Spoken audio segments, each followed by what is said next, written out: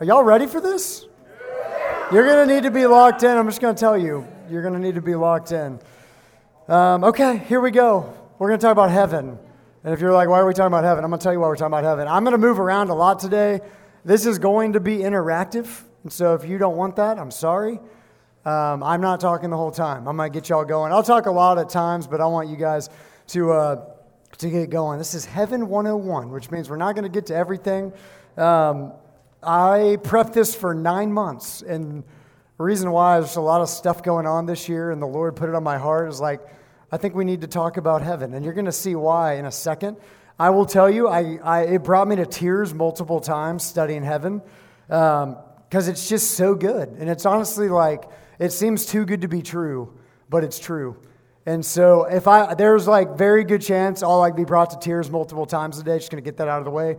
I don't care. It doesn't bother me. It's not awkward for me. So it doesn't need to be awkward for you. This stuff is just so good. And so that's what we're going to talk about. We're going to talk about this real quick. We're dedicating this today. My parents are here. We have a family friend who lost her battle with cancer in 2016. She meant a lot to us. And before she died, she studied heaven. And because she was going to be going there. And so she gave us a lot of information about heaven. And so this is dedicated to her today. A lot of this stuff is from her. She left behind a 5-year-old son named Lincoln at the time. And he actually taught us a lot about heaven. And I'm going to be quoting him today a little bit, which is going to be cool. So she's amazing. Just want to dedicate it to her and her life. She had a lot of impact on us. If I had to dedicate it to a second person, it would be C.S. Lewis, which is not a surprise to you because I quote him all the time. As I prep for this, I read a lot of C.S. Lewis because I think he's probably one of the best writers with a heavenly mindset, but that relates to us today. And so just so you know, I'm going to quote him a lot today, so that's okay too. We don't need to always acknowledge that. All right, let's have some fun. I want you to do this. On the paper, I want you to answer questions 1 to 3 right now. We've got them on the board here. These are the questions, okay? So how comfortable are you with conversations about heaven? Just a basic question, because some of you might be here today and you're like fired up. You can't wait to learn more. You're excited. Some of you are like, oh my gosh, this is uncomfortable. Like, don't ask me anything, afterlife stuff. I don't want to talk about that. Or you might be in the middle. You're like, this isn't torture, but this isn't the most fun either. So just mark yourself on a scale of 1 to 10, all right? I just want to know where you are. And then the second question is, what's your biggest question or concern about heaven? So literally anything you want to ask. You can ask me any topic today at all. I won't be able to get to everything, but I don't know if you knew this. I'm here all week. And so we can talk. I like to chill by the pool at night and just have conversations with people. So any question I don't get to today, I will talk to you about it. Any question or concern, anything at all, write it down. And then number 3, if you're a Christian, and we're going to talk about this later, how can you be confident you're going to heaven? How excited are you about being in heaven? And you might say, it actually sounds boring. Like, am I going to float on a cloud with a harp? Like, is that what I'm going to do? That sounds horrible. You might say, I'm in the middle, like I'm kind of excited, but actually, now that I think about it, I have no idea what to expect. Or you might say, man, I'm pumped. Like, heaven's going to be awesome. So I don't know. Just write down whatever it is, and then I'm actually going to have some of you answer. So be ready. Okay? Let's give you a second here. Okay, on number 1, show of hands. How many of you're like somewhere in like that 1 to 3 range? Is anyone, like honestly, 1 to 3? Okay, so most people were a little higher. Who's in the middle? Anyone in that kind of middle range? Anyone like 7 to 10? Is that most of you? Oh my gosh, wow. Okay, there you go. So everybody's pumped. You're like interested to learn more. All right? Okay, I need to know, I'm going to try to write some of these down. What's your biggest question or concern about heaven? I need a few people that'll just shout it out. Yeah. Like, is it a general, like, is everybody's heaven look the same? Uh-huh. Made, like, personal? Oh, that's good. Yeah.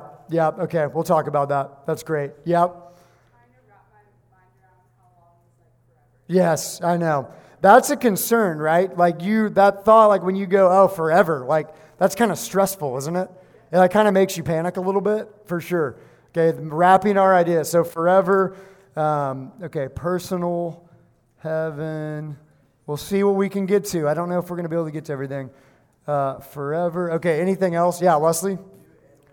Yes. Do your animals go to heaven? I've got a wild answer for that one, so be ready. We will talk about that. It's going to blow your mind. Yeah.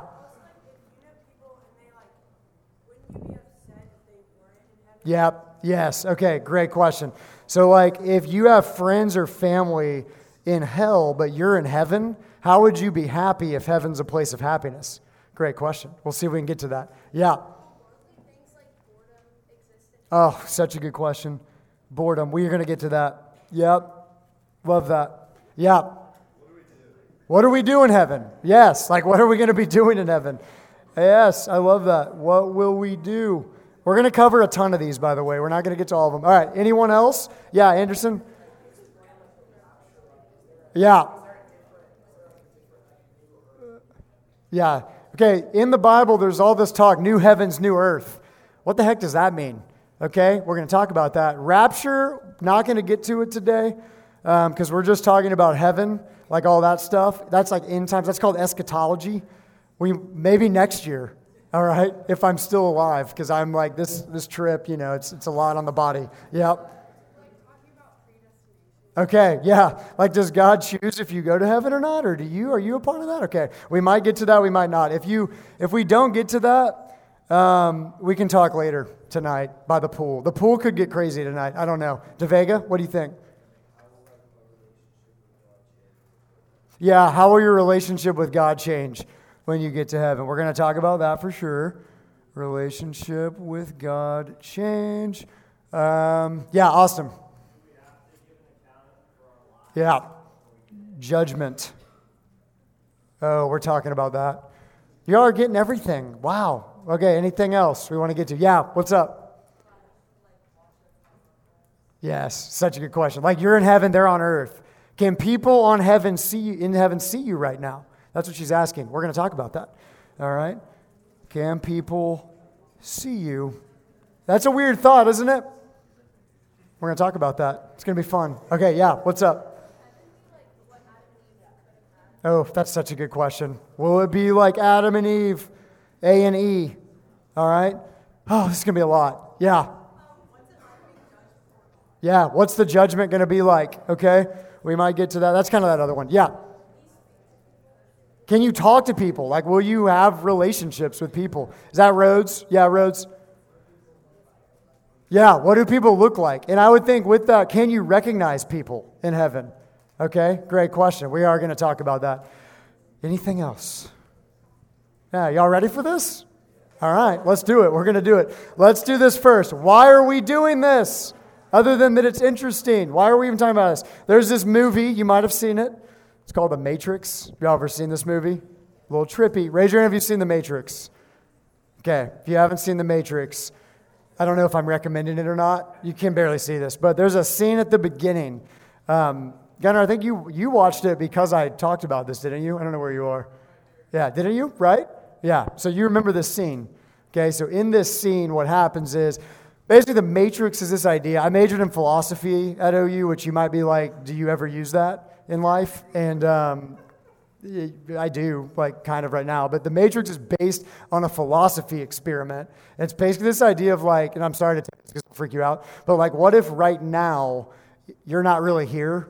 Like, you're actually plugged into a machine, but it's making you think that you're here?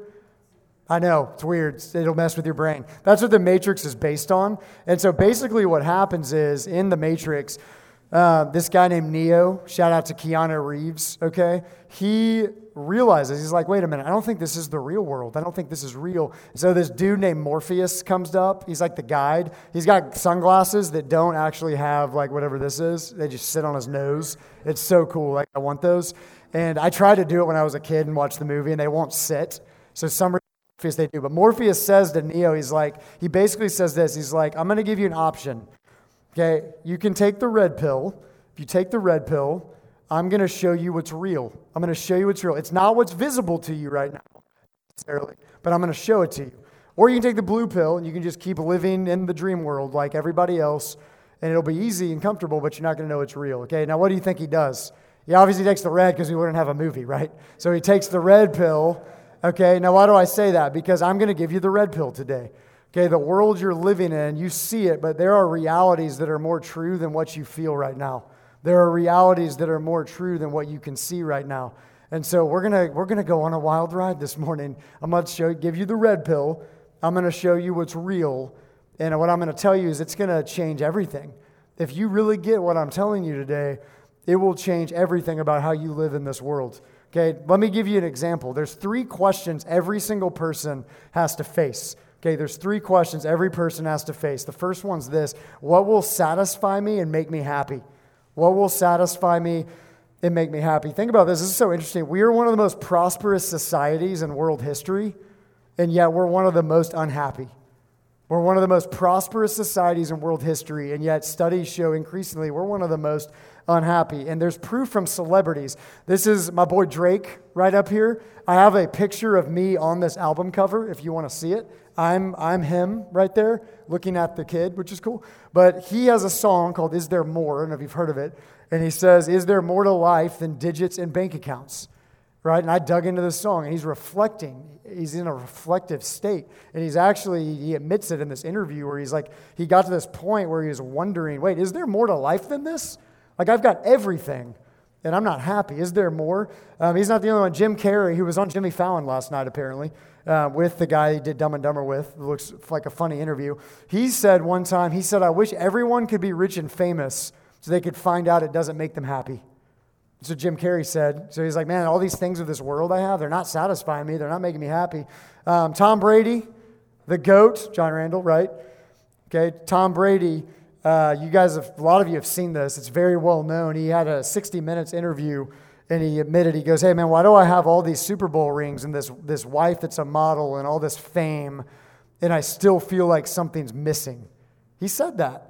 Okay, why do you think he was on this crazy pursuit where he sacrificed his own family for success? Because all of his success wasn't making him happy, okay? This is Madonna, one of the most famous singers to ever live. One time she admitted in an award show that she had won an award, and she said, what's driving me is basically that I need to be approved by people. I want people to approve me, and it never satisfies me. So I just keep going, and I keep going, and I keep going, and it just doesn't make me happy. Now, C.S. Lewis puts it like this in Mere Christianity. He explains this in a way that only he can. He says, if I find in myself desires which nothing in this world can satisfy, the only logical explanation is that I was made for another world. And so think about this. So much of what you do, this will blow your mind, is actually a desire for heaven. Like, that's what's in you. Ecclesiastes 3:11, which used to be one of it was my sister's favorite verse. Don't know if it still is. Says, God has planted eternity in the human heart. That means every human heart has this desire in it for heaven. Okay, C.S. Lewis says it like this. Again, he says, heaven is that remote music that we are born remembering. Think about that. It's the remote music that we are born remembering. It's like this song that you faintly remember. You're like, I think I remember that. It's in you.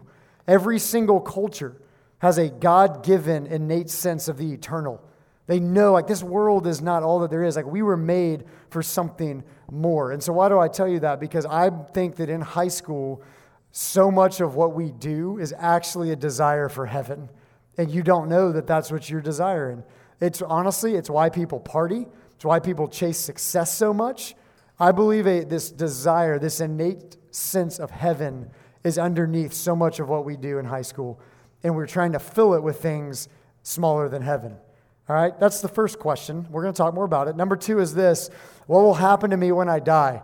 This is a grave site by New York City. It's where my sister lives. So every time you drive by LaGuardia, the airport, it's one of the first things you see is people just driving by this grave site. And so think about this. 3 people die every single second in the world. 180 people die every minute. Nearly 11,000 people die every hour. This means that 250,000 people every day either go to heaven or hell. Think about that. Okay, we don't think about that very much. We're so locked into what we're doing that we don't think about this. That makes us very different than the early Christians. The early Christians thought about heaven and death all the time because their lives were threatened all the time. They were obsessed with thinking about the other worlds, because they knew life was short because they were experiencing that. And so the Roman catacombs where the bodies of many martyred Christians were buried, people that were killed for their faith. If you archaeologists have studied this, and they have found that where the bodies were buried of these martyred Christians, they found pictures on the walls, okay, think about this, of beautiful landscapes, children playing, and people feasting. That was their vision of heaven.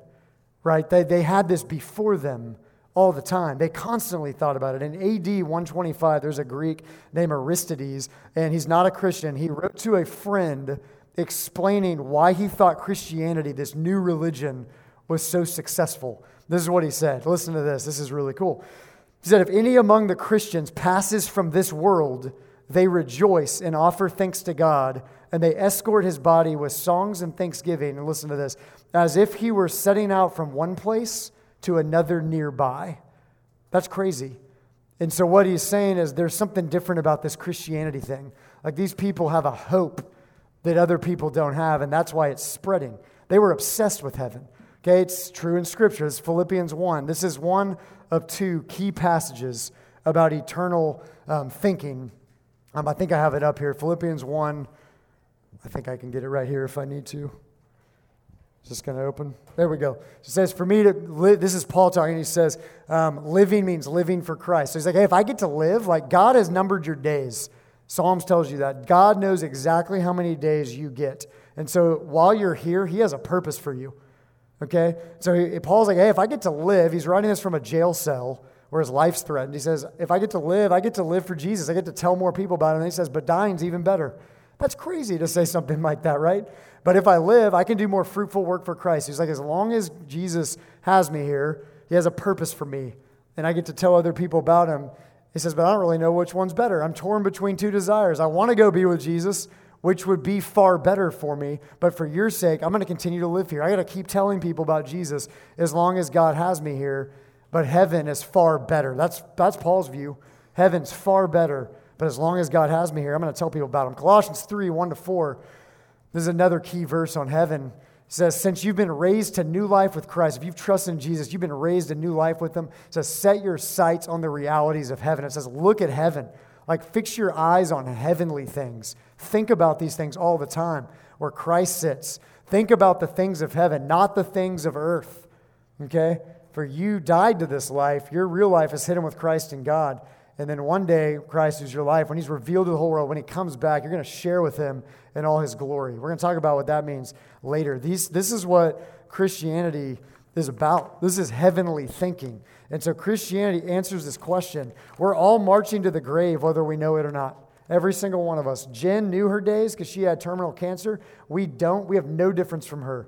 We are all marching to the grave, whether we know it or not. But as the song goes that we sing on Sundays at high school, when we set our minds on heavenly things, the things of this world will grow strangely dim in light of his glory and grace. That's what we're going to talk about today. All right, number 3 is this. How can I have strength to go on when life is hard? And so I know a lot of you've had hard things happen this year. You might even be like, man, I don't even know if I can make it. Okay, how do we have strength to go on? A lot of you today, you're burdened, you're discouraged, you're depressed, maybe you're even traumatized. Maybe your dreams, your goals, your relationships have crumbled. Maybe you've lost hope. Okay, who is this right here? This is Florence Chadwick. She was a swimmer, 1952. She entered the waters of the Pacific Ocean. Then she was determined to swim to the shore of California. She had already been the first woman to swim the English Channel both ways. She swam for 15 hours. Picture this, 15 hours. So Kevin, I know you won state or whatever, but this is big, all right? 15 hours in the cold and fog. Then she had to be taken out of the water when she became physically and emotionally exhausted. Like she just couldn't go on anymore. And she later learned that when she was taken out of the water, she was less than half a mile away. She had almost made it. Isn't that crazy? But this is what she said. This is amazing. She said, all I could see was the fog. She said, I think if I could have seen the shore, I would have made it. All right? If heaven's the shore, when you're in the fog of life, if you can see the shore, it can give you the strength to go through anything. And that's what we're going to talk about today. But here's the problem. Revelation 13:6. A lot of revelation today. Get ready. All right. Satan is a liar. John 8:44 tells you that. Satan wants to lie to you. He doesn't want you to believe accurate things about heaven. And so look at this verse that no one ever talks about. This is Satan. He opened his mouth to blaspheme. That means to slander. Talk bad about 3 things. God, okay, his name, that's his person, who he is, what he's like, his dwelling place, and those who live in heaven, his people. So Satan slanders 3 things: God's person, his people, and God's place. Okay? He does not want you to believe accurate things about God's place in heaven. He wants you to think it's boring. He wants you to be distracted with earthly things. He doesn't want you to think about heaven. He lies to you constantly about heaven. And so we're going to take the red pill right now. We're going to see the truth because 2 Timothy 3:16 tells us all Scripture is God-breathed. And so we don't go to, like people will say, man, I visited heaven in a dream. Maybe it's right, maybe it's not. We go to Scripture to determine what's true about heaven. All right? And so that's what we're going to do. Now, there's some things about heaven you can know for sure. I call them green light things. There's some things about heaven that we can make inferences about, but we're not totally sure. I call those yellow light things. That's going to be the animals question in a way. And then there's red light things. We just got to be honest and say, man, we don't know. Okay, so we can talk about it and have fun with it, but we don't know. So green light, red light, yellow light. I'm going to give you 3 green light things right now. These are 3 building blocks for heaven. Every question that we talk about is going to go back to these 3 things. If you can remember these 3 things, this will give you a foundation for heaven. All right, are we tracking so far? Any questions so far? Okay, that would have been helpful because I need to drink water, but we'll keep going. That's fine. All right, here we go. 3 things about heaven. I know you want to talk about the fun stuff. We're going to get there. All right, first one is this. Heaven is a place of infinite love. Heaven is a place of infinite love. Now, some religions will say this. After death, they'll say that you lose personal consciousness. Okay, that's what some religions say. That's not what Christianity says. 1 Thessalonians 4:16-18. This is Paul writing. He says, the Lord himself will descend from heaven with a cry of command, the voice of an archangel, the sound of the trumpet of God. The dead in Christ will rise first. We don't have time to talk about that. Then we who are alive, who are left, will be caught up together with them in the clouds to meet the Lord in the air. So we will always be with the Lord. Therefore, encourage one another with these words. Now look at what he says. This is what, there's a lot in there, but this is what I want to draw attention to. Okay, Keller talks about this, that we will be with one another and we will be with the Lord. That's what Paul's looking forward to about heaven. He says we're going to be with one another and be with the Lord. What does that mean? This means personal relationships of love that go on forever. This is going to answer a few of your questions. This is personal relationships of love that go on forever. There's an old American theologian, his name is Jonathan Edwards. This is what he said about this passage and others. He said the greatest happiness that you can know on earth is to be known and loved by another person. Okay, a lot of you have experienced this. This is why we want relationships. This is why we want boyfriends, girlfriends. This is why we want to belong to social groups. This is why so much of our time is spent on social media. Because in us, we want the greatest happiness to be known and loved by other people. That's what we want. It's what we're made for.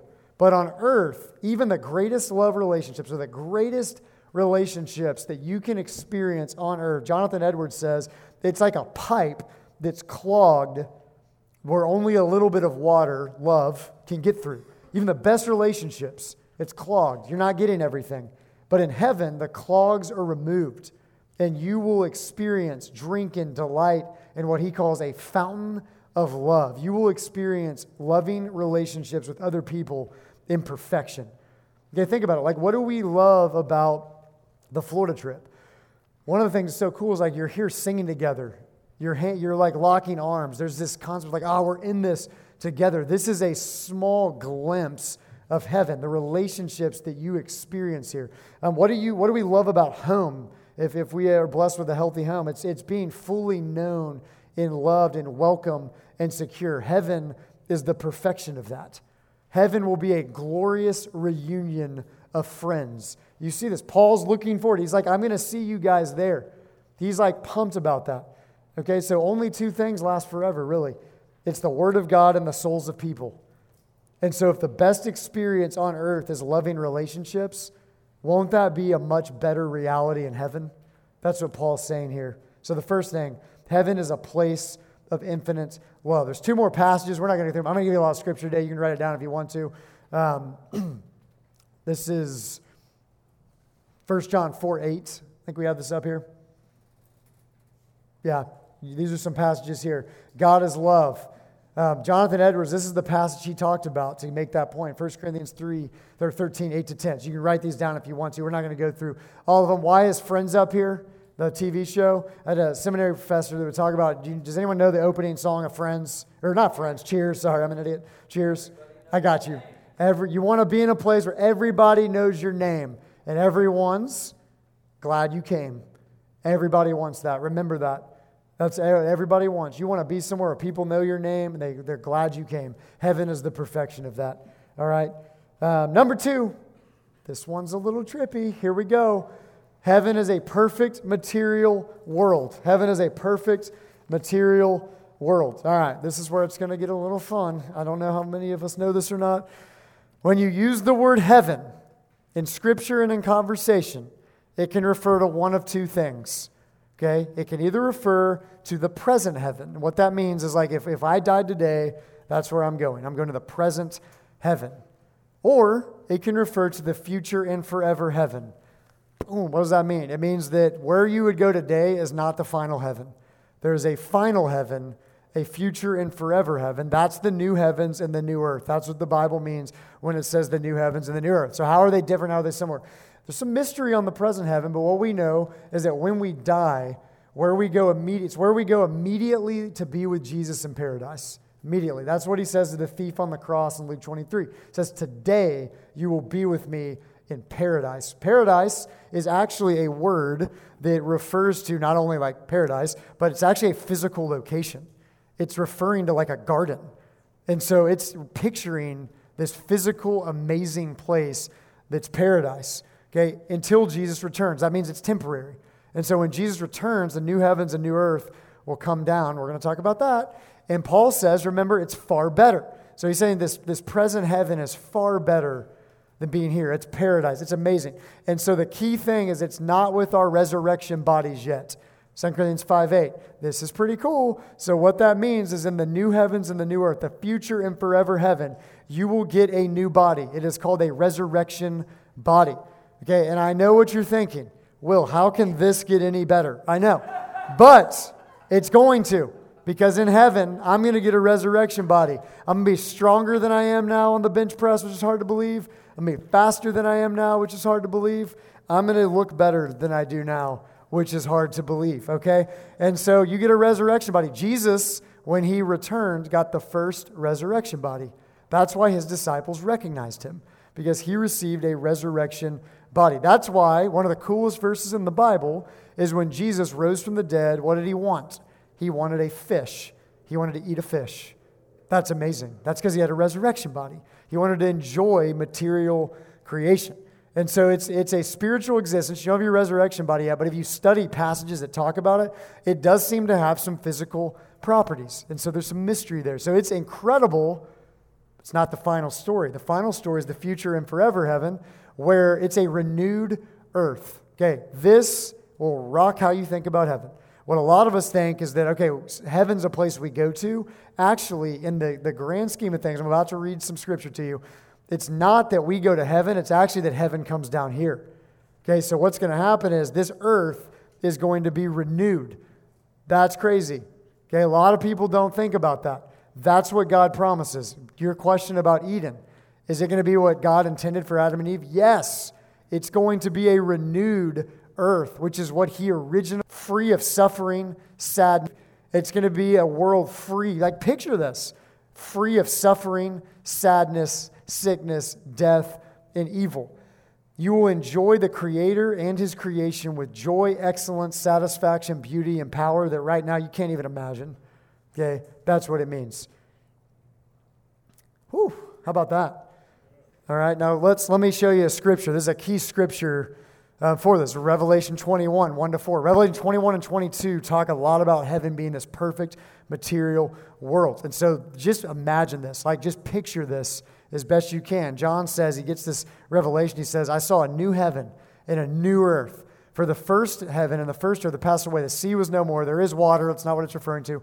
I saw the holy city, the new Jerusalem, coming down out of heaven. You see what I'm talking about? Prepared as a bride adorned for her husband. Heard a loud voice from the throne saying, behold, the dwelling place of God is with man. He will dwell with them. They will be his people. God himself will be them as their God. That verse right there, that's the whole Bible. That's the story of the whole Bible. That's the point of the whole Bible. He will wipe away, this is one of my favorite verses in the Bible. He will wipe away every tear from their eyes. Death shall be no more. There will be no mourning, no crying. I mean, how can you not read that and get fired up, right? No more pain. The former things have passed away. These are some other statements. I just grabbed some statements from Revelation 21 and 22. Just read some of these. He says, I'm making all things new. The New Jerusalem, it has the glory of God. Its radiance is like a rare jewel. Okay, the foundations of the city, they're adorned with every kind of jewel. The street of the city was pure gold, like transparent glass. Like, picture this. The city doesn't need a sun or a moon because the glory of God will give it light. The river of the water of life, bright as crystal, flowing from the throne of God and of the Lamb. On either side of the river, the tree of life, 12 kinds of fruit, yielding its fruit each month. This is a perfect material world. This is not like this spiritual existence where we're in the clouds playing a harp. This is a perfect material world. This is one way that somebody put it. Actually Jen said it like this. Heaven is the presence of everything good and the absence of anything evil.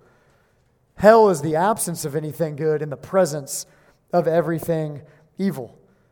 And so this is a summary of what this is in this perfect material world. And so you can imagine heaven to a degree. Like, in a way you can't ever imagine it.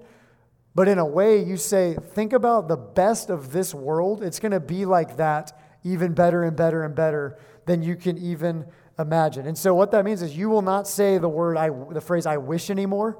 You won't have to say that. I wish this. You won't have to say that anymore. You won't have to say I hope anymore. You won't be tempted anymore. You won't be sad or discouraged anymore. Okay? Heaven's the presence of every good and the absence of anything evil. And this is why when people will say something like, oh, man, I'm going to have fun in hell because I'm going to be with all my friends. We're going to be partying all the time. That's not true, because friends are a good thing, right? Friends are something you'll experience in heaven, right? Heaven's the presence of everything good. And so life without sin, sadness, and suffering is so hard for us to imagine, but that will help us answer a lot of questions about heaven. Okay, number 3. We tracking so far? All right, number 3. Oh, why is Highland Park Stadium there? I don't know. We'll talk about that. I actually don't remember why I put that there, but I'll make something up. Okay, number 3. Heaven is where we will enjoy God forever. So Revelation 22, 3 and 4. This is the best part of heaven. All right, no longer will anything be accursed, but the throne of God and the Lamb will be in it. The servants will worship him. Look at this. Verse 4, key verse on heaven. They will see his face. His name will be on their foreheads. Okay? To see God face to face is the greatest thing possible, but it's not at the top of our wish list because we don't know what it means. And so if I were to say to you, hey, what's at the top of your wish list? Like, what's the thing you want most? Probably not to see God face to face. That's because we don't know what it means. Okay, think about it like this. This is the face-to-face relationship we were made for. Like, it's the thing we seek in everything else. What every person wants. I said this Sunday night. Sunday night? Yeah, I don't even know what day it is. But I said that every person wants what I call the praise of the praiseworthy. What that means is that you want someone that you esteem and love and respect to love and respect and affirm you. That's why we want boyfriends and girlfriends. That's why we want to belong to certain groups.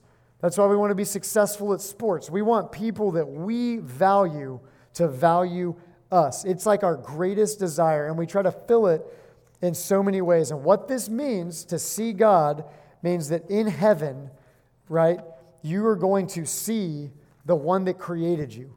You're going to see him face to face. You're going to be fully known by him, and he's going to fully love you and delight in you.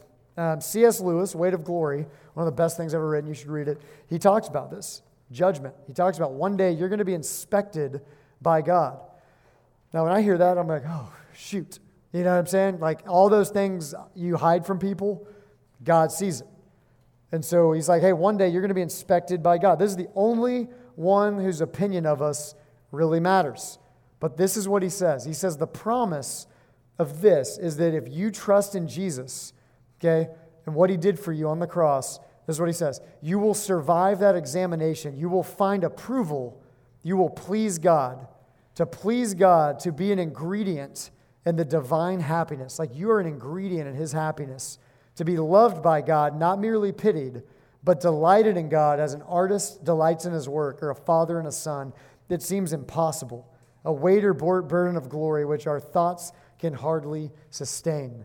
So the creator of everything is going to delight in you. He already does right now. You just don't always feel it.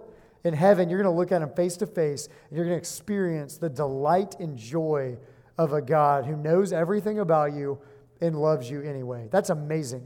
That's what you're looking for. That's what I'm looking for. That's what we're going to experience in heaven. Okay, and if we're face to face with God, look at Psalm 16:11. This is one of my favorite verses. You make known to me the path of life. In your presence, there is fullness of joy.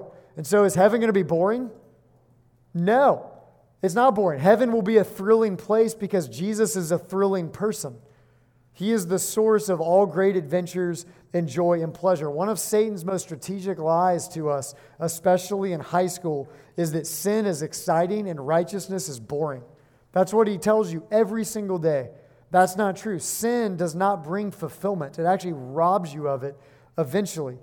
Heaven is heaven. Number one, first and foremost, is because Jesus is there and we get to be with him forever. Okay, and so if I'm not excited about Jesus, I may not really like heaven because that's what heaven's about. Okay, and in heaven, I'm going to enjoy him forever. This is how Jonathan Edwards puts it, this quote. It's amazing. Then I'm going to answer all your crazy questions, all right? The enjoyment of God, that's Survivor in Fiji, by the way. Great show. The enjoyment of God is the only happiness with which our souls can be satisfied. To go to heaven, fully to enjoy God, is infinitely better than the most pleasant accommodations here. Fathers and mothers, husbands and wives, children, all the company of all earthly friends are but shadows. The enjoyment of God is the substance. They are but scattered beams, but God is the sun. These are but drops, but God is the ocean. Wow. God is the source of all joy. That's why I put the Highland Park slide on there, because that was my first broadcast on the football team, and I looked out, and it's so much fun, like high school football, but you just see it when you're up high. You just see the whole picture, and you're just reminded, as much fun as it is, and it's a gift, it's a picture of so many people gathering and just seeking approval in this stadium, whether it's through the people we're hanging with, it's looking a certain way, it's success on the field, and it's a reminder that, oh yeah, like every time you see Friday Night Lights, it's awesome. It's also, for a lot of us, a picture and a metaphor of we actually are looking for something that only God can give us. Okay? So, those are the three things about heaven. Y'all want to answer some questions? You don't have a choice because I have the microphone. All right, so here we go. So I want you to do this. On the back, I want you to answer question 4 to 7 real quick. Best you know. I'm going to get some hands. I'm going to blow through this stuff. I got about 10 minutes. Do you think you'll recognize your people in heaven? Family, friends. Do you think you'll recognize them? Do you think people in heaven can see events on earth? Just answer it honestly. What do you think we're going to do in heaven? All right, write some things down. Will it be boring, in the middle, exciting adventure? Will we see our pets again? Wesley, that's your question. We're going to get to it. How confident? Oh, we're not doing those yet. Okay. So 4 to 7, fast as you can. I really need to drink something.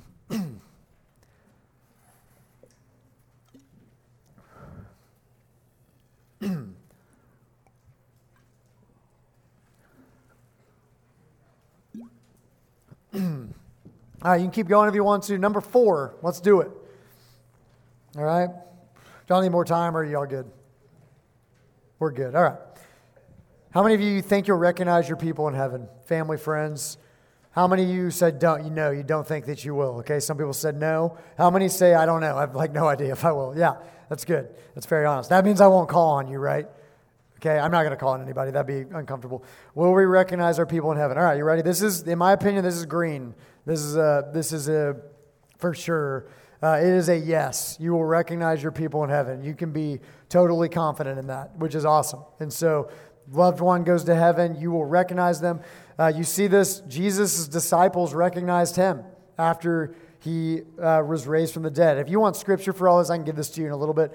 It says that tons of people actually in 1 Corinthians 15 recognized Jesus. At Jesus' transfiguration, his disciples recognized Moses and Elijah, even though there's no way they would have known what they would have looked like. All right? So you actually are going to recognize people that you've never seen before. Because remember, heaven's a glorious reunion of friends. Paul, remember that passage? He was fired up to see the Thessalonians in heaven. And so think about this. God determined the exact places and time that you would live, which means your friendships are appointed by him. So there's every reason to believe those are going to continue in heaven. They're going to thrive in heaven. You're going to get new friendships in heaven. There will be no loneliness. There will be no family dysfunction. There will be no relational dysfunction. All right, number 5, the next one. Oh, this is a fun one. Can people in heaven see events on earth? Can people in heaven see events on earth? Do I have that up there? Where is it? There it is. Do you think that? Who says yes? People in heaven right now can see events on earth. Wow, a lot of you, you're being watched. That's crazy. How many said no?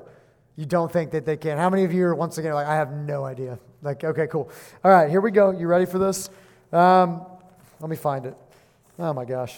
When you fold your paper, it's like hard to keep track of it. All right, here's the answer. This is kind of a yellow in a way. It seems like yes, but we don't know the full extent of what that is.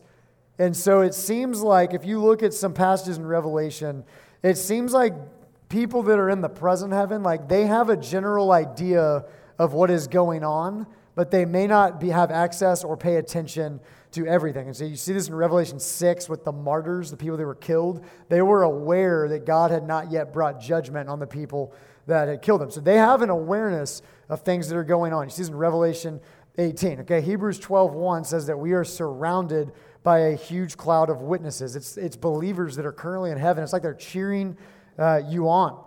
And so in Luke 15, which Pete's teaching on this week, it says there is rejoicing over a sinner who repents. But the way the language is, if you look at it, it doesn't seem like it's just referring to God and the angels. It seems like it's referring to people that are in heaven. And so there is some awareness of this. Now you might ask, well, would that make us sad?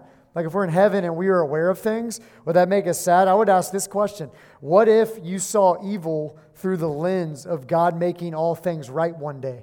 What if that's how you saw things? So maybe we will be able to see sad and sinful things in a way that is actually renewed, in a way that's not rooted in guilt or shame. That quote about there's no more tears, that's not referring to the present heaven necessarily. It's referring to the new heavens and the new earth. And this is cool. In heaven, Jesus prays for us, Romans 8. The saints pray for people, Romans 5 and 6. Or Revelation 5 and 6. And so the coolest thing you can do on earth is to participate in God's kingdom activities. And I don't think that we lose that joy in the present heaven. I think that we often separate heaven and earth way too much. And so what that will look like exactly, we don't exactly know. But there is some awareness of what's happening. All right, number 6, what do you think we do in heaven? Does anybody want to jump in on that one? Anyone got any thoughts? What do you think we'll do in heaven? Will it be boring? Let me just do this. Yeah, go ahead. I was thinking like what we do on earth minus all like the suffering. Yes, you nailed it. That was it. That was great.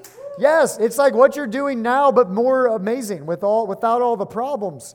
And so picture like the best things that are happening now. Like you're going to do that forever. I thought this was funny. He says, do you ever have days when you wish you had a saxophone? Made me laugh because this is how a lot of us see heaven.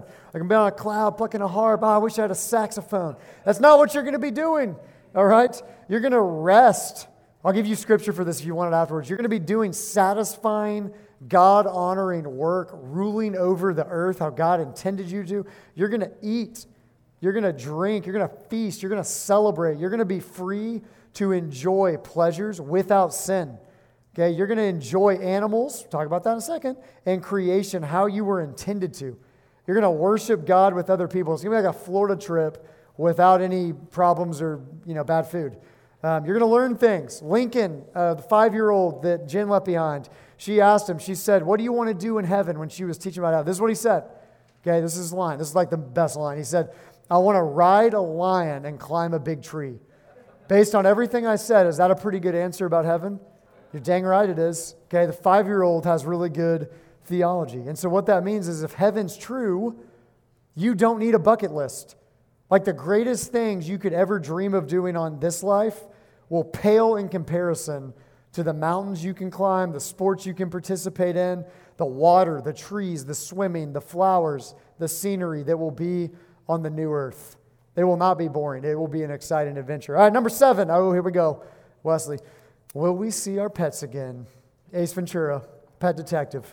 All right, great movie. Yes? Anybody? Yes, I know. I had to do it. No, we won't see our pets again.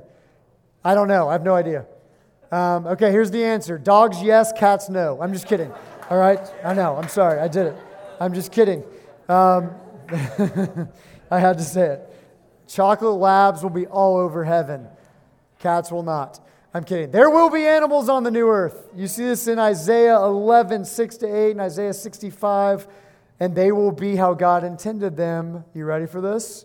This is my view. You don't have to share it. This is a yellow, but it's C.S. Lewis's view too. But here's my view, okay? In Genesis 2, Eve is not surprised at a talking serpent. Why is she not surprised? My view is that it was probably common in the original creation for animals to have higher levels of intelligence than they do now because they're affected by the fall. That is why in the Chronicles of Narnia, animals talk.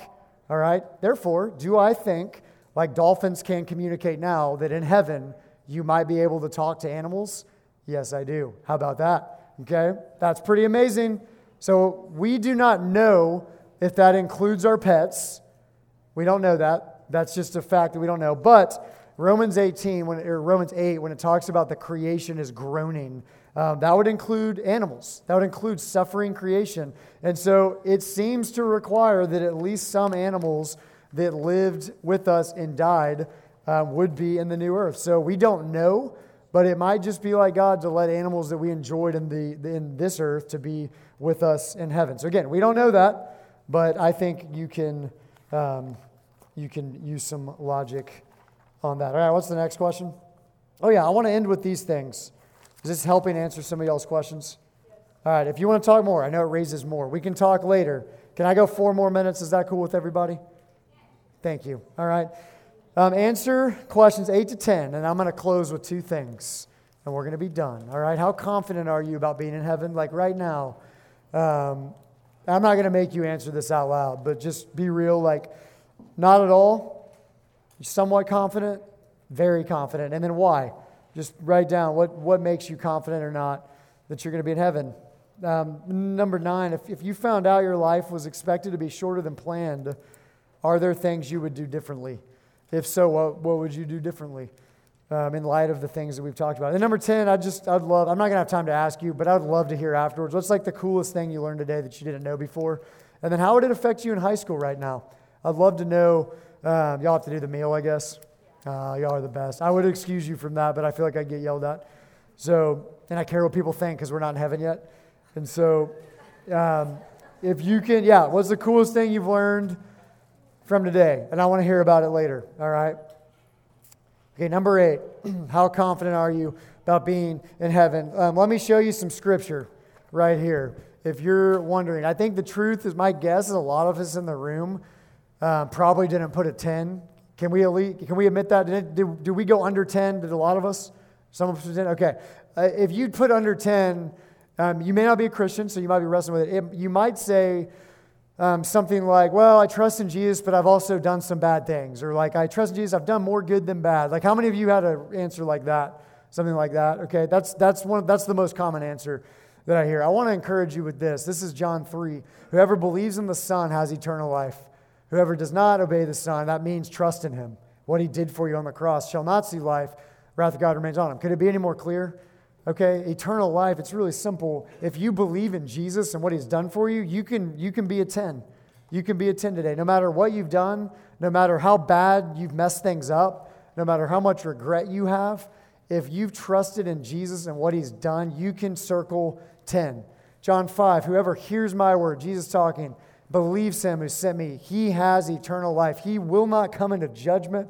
He's passed from death to life. That's amazing. Like if you trust in Him, you can circle a 10 today. And so if you're here today and you're like, oh, I'm not a 10, I want to wrestle with that, or I don't know if I even have trust in Jesus for heaven, come talk to me, come talk to SP, talk to your leader.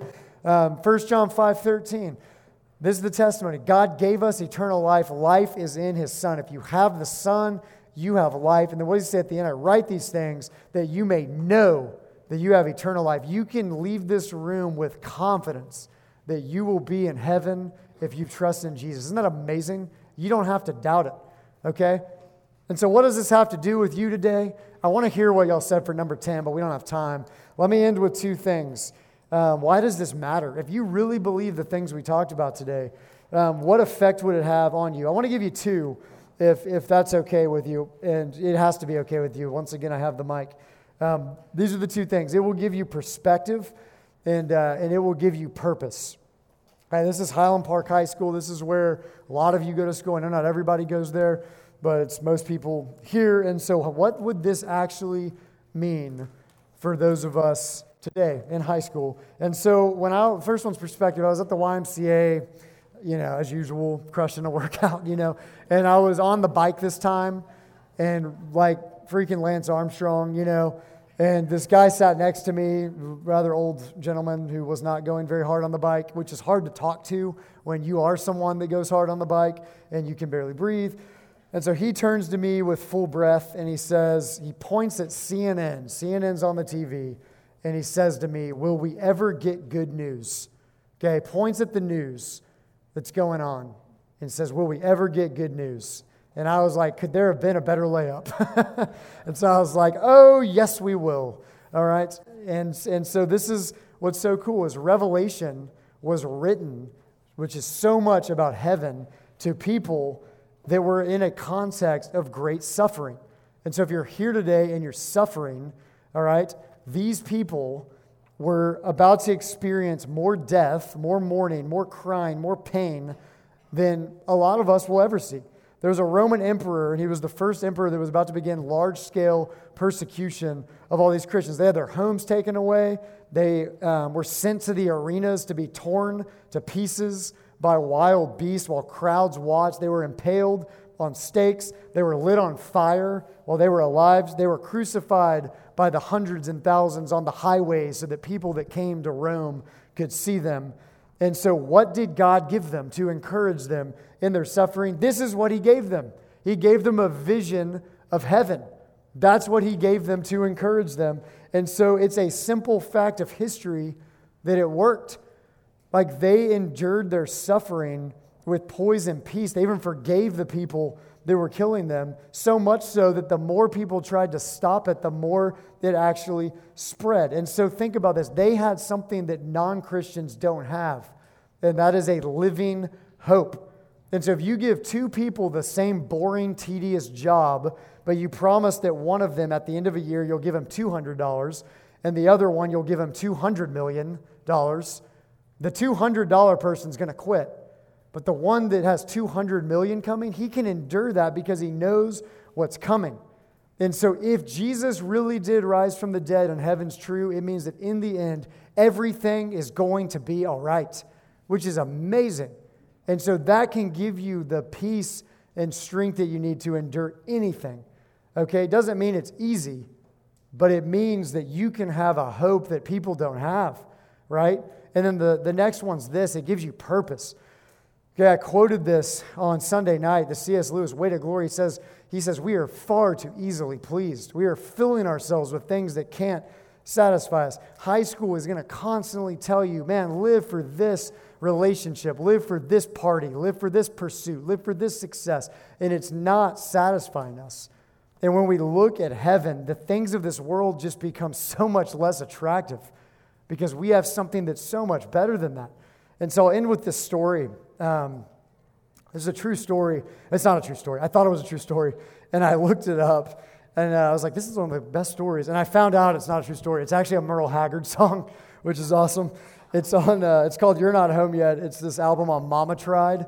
And the guy that wrote it, I can't remember his name. It's like something Cochran. I can't remember. Pete, I don't know. But he wrote it. And it's this, I was like, it's worth ending with. And it's basically this story of this couple. They served overseas, and they were missionaries. They were serving the Lord, and they got overtaken with illness. And so they ended up having to come home. And their home got robbed. Their children died. A lot of hard stuff happened when they were overseas. So they went home, and they're on this ship. This is the song, Merle Haggard. Shout out to him. And they're on the ship with this notorious celebrity, and he is rebelling against God, he's mocking God, and he is finding life and joy in the things of this world. And they didn't judge him. They knew that without Christ, that would be them, and they loved him well. But when they got home, they saw him celebrating and getting acknowledged by other people and being received, and people were just celebrating him and honoring him. And the husband, God, I always get emotional when I tell the story because I think it's amazing. But the husband gets out and he's like, man, we lost everything. Like we've lost everything serving the Lord. And this man that's rebelled against God is welcomed in the world. Like he's just celebrated. And he goes, we come home and we have nothing. And the woman grabbed him and she said, honey, we're not home. Okay? Amen. We are not home. And I will tell you that when you follow Jesus in this life, there are things of abundance and joy to experience. But when it's hard, okay, nothing will compare to the joy that you will experience when you're in heaven. This world is not your home. Do not waste your life trying to make this world your home. This world is not your home. Following Jesus is worth it now and especially in the life to come. I'm done. All right? Can I pray for you? All right. Let me pray for you. And you go eat. All right? If you have any questions about all the other crazy heaven questions, let's talk afterwards. And I want to hear your takeaways. Lord, we thank you for heaven. We thank you for this reminder that we are not home. And so, Lord, help us not try to make this world our home. Help us fix our eyes on heavenly things. And Lord, may the things of this world grow strangely dim in the light of your glory and grace. We pray that in Jesus' name. Amen. Love y'all. Let me know if you have any questions.